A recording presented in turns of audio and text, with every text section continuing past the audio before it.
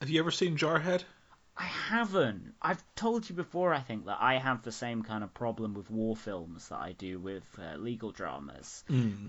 I find they're incredibly tropey, but I have different problems as well, such as the fact that they put their helmets on, they all look the fucking same, and I can't tell Right. which character's doing what. And even beforehand, because they've all got the same haircut, more or less, unless you're in maybe Yeah. Vietnam.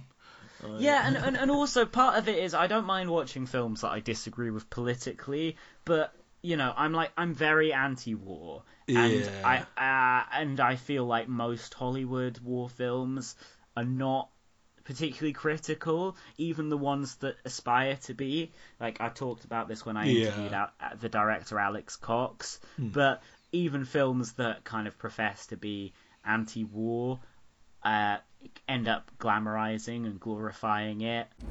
Smell that? You smell that? Napalm, son! Nothing else in the world smells like that!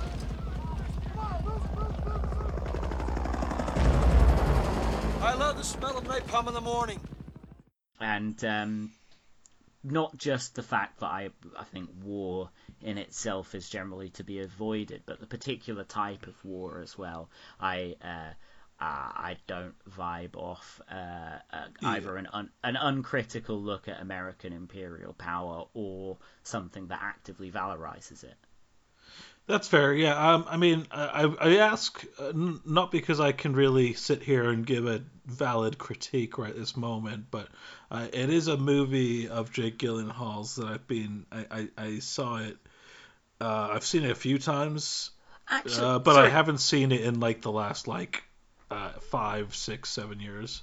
it's just hit me that possibly, and I may be completely pulling this out my ass, but in Alex Cox's introduction to film, he actually cites Jarhead as a pretty anti-war film. So Yeah. maybe I think what he said was that the book that it's based on is Yeah. a very no, yes, this is what he said. The book that it's based on is written by an ex-soldier and is an incredibly powerful anti-war text.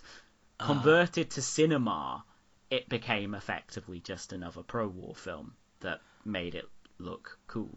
See, I don't know. Like I say, I haven't seen it recently. I do want to rewatch it because honestly, I don't know. I'm sure there was definitely some level of jingoism. American films. It was made during the Bush years, with the Yeah, Iraq War there.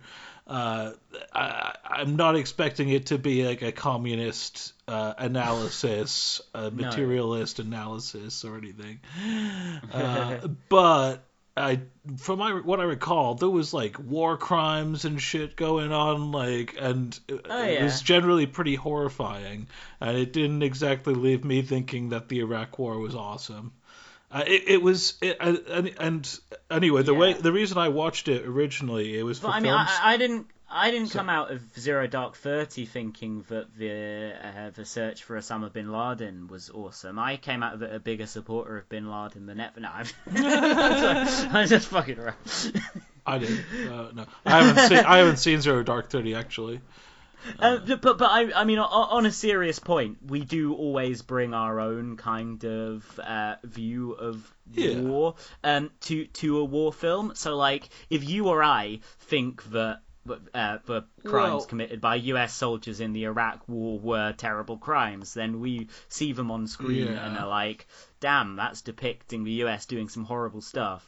But then, if there is that kind of not that you need there should be moral ambiguity sometimes. It is often bad filmmaking and storytelling to be too didactic and signpost. Look, they're doing a bad thing. Well, Um, yeah. but sometimes you can sometimes other people can watch it and be like, oh fuck, so they had to torture that guy because otherwise they wouldn't have got the information. Like, damn, it looks like torture works here. Yeah.